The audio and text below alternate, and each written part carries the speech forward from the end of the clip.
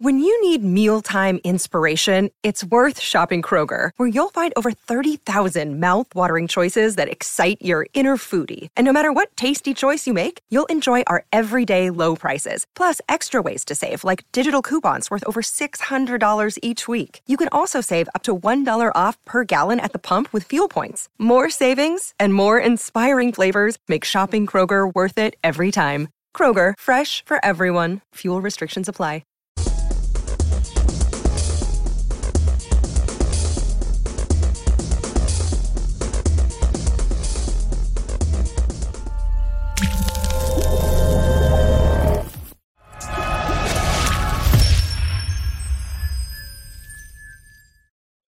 From the Fifth Quarter Studios in Madison, Wisconsin, you're listening to Coach Unplugged. Here are your hosts, Steve Collins and Drew Slemka. Give them a reason to win. I think this is a really important one, and let me just move my things here. You got to give them a reason. You got to give them a reason to win it. Something to believe in. You know, we live in a society of 30-second commercials. You know, the web, text messaging, everything's very quick.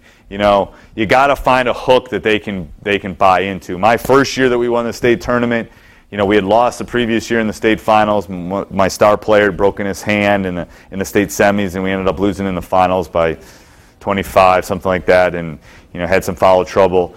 So the next year, what was my hook? My hook was, come on, you guys are the group. This is the group that's going to make history for Memorial. The first one to ever win it. You guys, no one can ever take that away from you.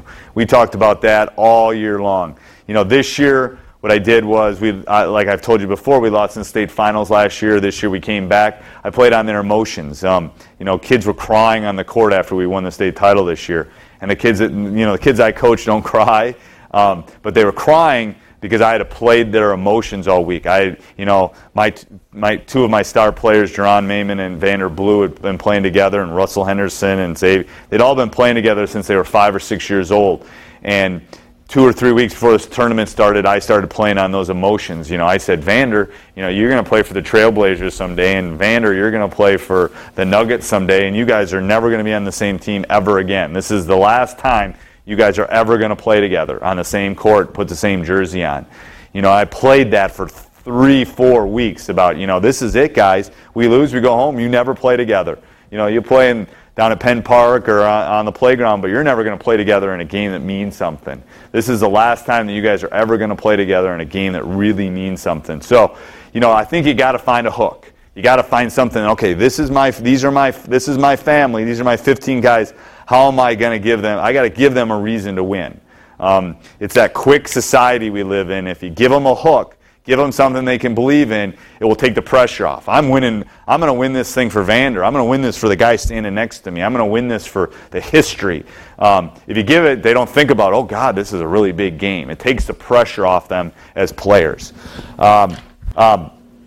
This is something I think every young coach or every coach should do, is the outside evaluation. You know, I've been lucky. I've had like 2 or 3 different people outside of our program that don't know our playbook, don't know what we do, don't know our personnel per se, come watch us play and evaluate us. They talk about our strengths and weaknesses. And the reason I do that is I think you kind of get this pack mentality when you're spending time. And like I said before, the plus is I've had my coaches together for 11 years. We know each other, blah, blah, blah. The problem is we get together and we all start thinking the same, okay?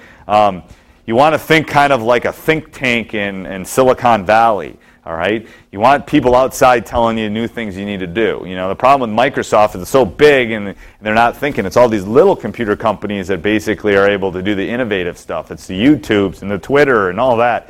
So I think the problem is sometimes you start putting kids in boxes too. You know, this kid is only to do this. Well, maybe if you have a couple people come out and evaluate, they'll go, that kid can really rebound. Why isn't he playing more? So I think it's important to get that outside evaluation. I'm not sure a lot of people do that, but it questions what you're doing. You know, you got to question what you're doing. You know, we've been pretty successful. Like I said, you know, 2 gold balls and 3 silvers, 6 straight trips to the state tournament, but I'm still questioning what we're going to do this year. I'm still thinking, you know, do we have to tweak this? Do we have to change that? Do we have to change our offense? Blah, blah, blah. Because I don't know. You know, I think You have to have people looking outside in, questioning what you're doing, and maybe looking at the players and the people on the floor differently.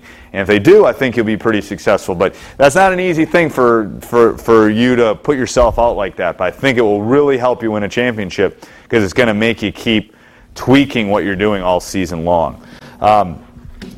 Over-prepare, okay? Going back to that locker room, when in that 7-14 season, on the bus ride home, I was talking to I think it was Jeremy or something, and we're talking about the stuff we can control. I can't make it. I haven't made a shot in 20 years on a basketball court that means anything.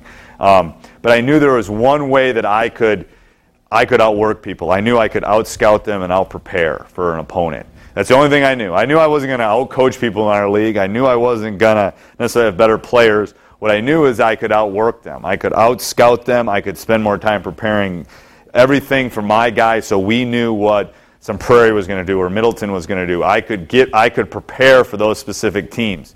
We hand our kids a scout tape. We give them a scouting report. We handle it like a classroom. They bring a binder. They take notes. It's just like my math classroom. It's no different. I think you can prepare them. Now, to be honest with you, probably 80% of this is for me and my staff, and probably 20% sinks in their heads. But I think it's good that, hey, we've walked through Germantown's out-of-bounds play, or we know what Beloit's going to do in this situation. At least we've talked about it. So when I got to take that time out and I got to get them together, I'll say, you know what, they're going to run purple here, or they're going to run this specific play, and we've already talked about it. They've already seen the tape of it. They've taken the tape home, so they know what to expect at that point. You can never over-prepare. There's two camps of thought here again. One camp is, I'm just going to do what I do and I'm not going to worry about my opponent. The other camp is, well, we're going to tweak what we do a little bit because we know what the other team's going to do. I'm in this camp. I'm in the camp that, we're still going to do what we do, but we're going to prepare for you. We're going to get ready for your zone defense. We're going to get ready for your offense, whatever specifically that you're doing. So I think you can't over-prepare. You can't spend too much time watching tape. Next thing is you got to teach your players how to win, okay? And this is going to depend on where your program is. My first couple years when we weren't winning basketball games, I had to dump a couple teams that I didn't think we could beat on our non-conference schedule, and I had to go out and get some wins. I had to go out and find teams that I can beat that team, and get some wins, because I think what it does is it teaches the kids how to win, okay? It teaches them that this is what it feels like. Now, where my program is now, like I told you before, we're going to Detroit. We've been to Minneapolis, been to St. Louis. Now I'm traveling. Now we're doing other stuff to prepare us for the state championship.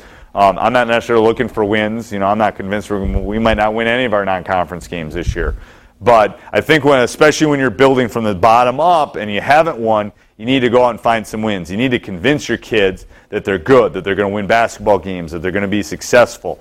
And that's a big part of what we do. And what we've done over in the past. Expect the unexpected. And then I got a couple funny things with this one. If it can happen, it will happen. This year the state tournament, we beat Bayport in the state semifinal game. I walk in the locker room after I talk to the press, and I got two starters in the locker room throwing up. Okay, my first year coaching, I would have freaked out. You know what I did? I grabbed our trainer, John McKinley, who's a great guy. I said, John, you got to get him to the hospital. You got to get him IVs. You need to take care of him. You need to get him on Tamiflu. You need to do whatever we need. We need them healthy for tomorrow. Lots of things happen. You got to expect the unexpected. This is where you got to develop your depth, what I was talking about before. You got to develop that 7 through 12 to be ready for the big game, because you never know. Our first year, probably my best team ever. We lost in state finals in 2004, and then Wesley Matthews broke his hand in the state semifinal game, and I'm sitting there, and I was in denial. I didn't really think he had broken it. I thought he jammed it. I thought he'd be okay. He ended up having 8 turnovers. He never had 8 turnovers ever in his career, ever. But I wasn't willing to accept what had happened. We've had twisted ankles. I know Keaton Nankiville played with a broken foot and a stress fracture. Once you get to the point where you expect the unexpected, things are going to happen. People are going to twist their ankles. You can control those things. Develop your depth. Control any outside factors. I make my guys wear ankle braces That's something I feel like I can control. You know, was it last year or the year before, Jaron, a week before the state tournament, twisted his ankle. He had an ankle brace on. The reason we were able to have him and he was able to have that tournament trail is because he had his braces on. You know, the things that you can control, them wearing hats when they're leaving the building, eating properly, all those things that you can control, try. There's going to be things that are unexpected that happen. You got to be ready for them and develop your depth. Develop 6 through 10, because I'm telling you, if it's a 4-month season, at some point you're going to need 6 through 10. It might be to only win a conference championship, might not be to go to the state championship, but you're going to need those guys. Somebody might get the swine flu or get sick or something. Who knows what's going to happen? But you got to expect it and you got to be prepared for it. That's all about preparation.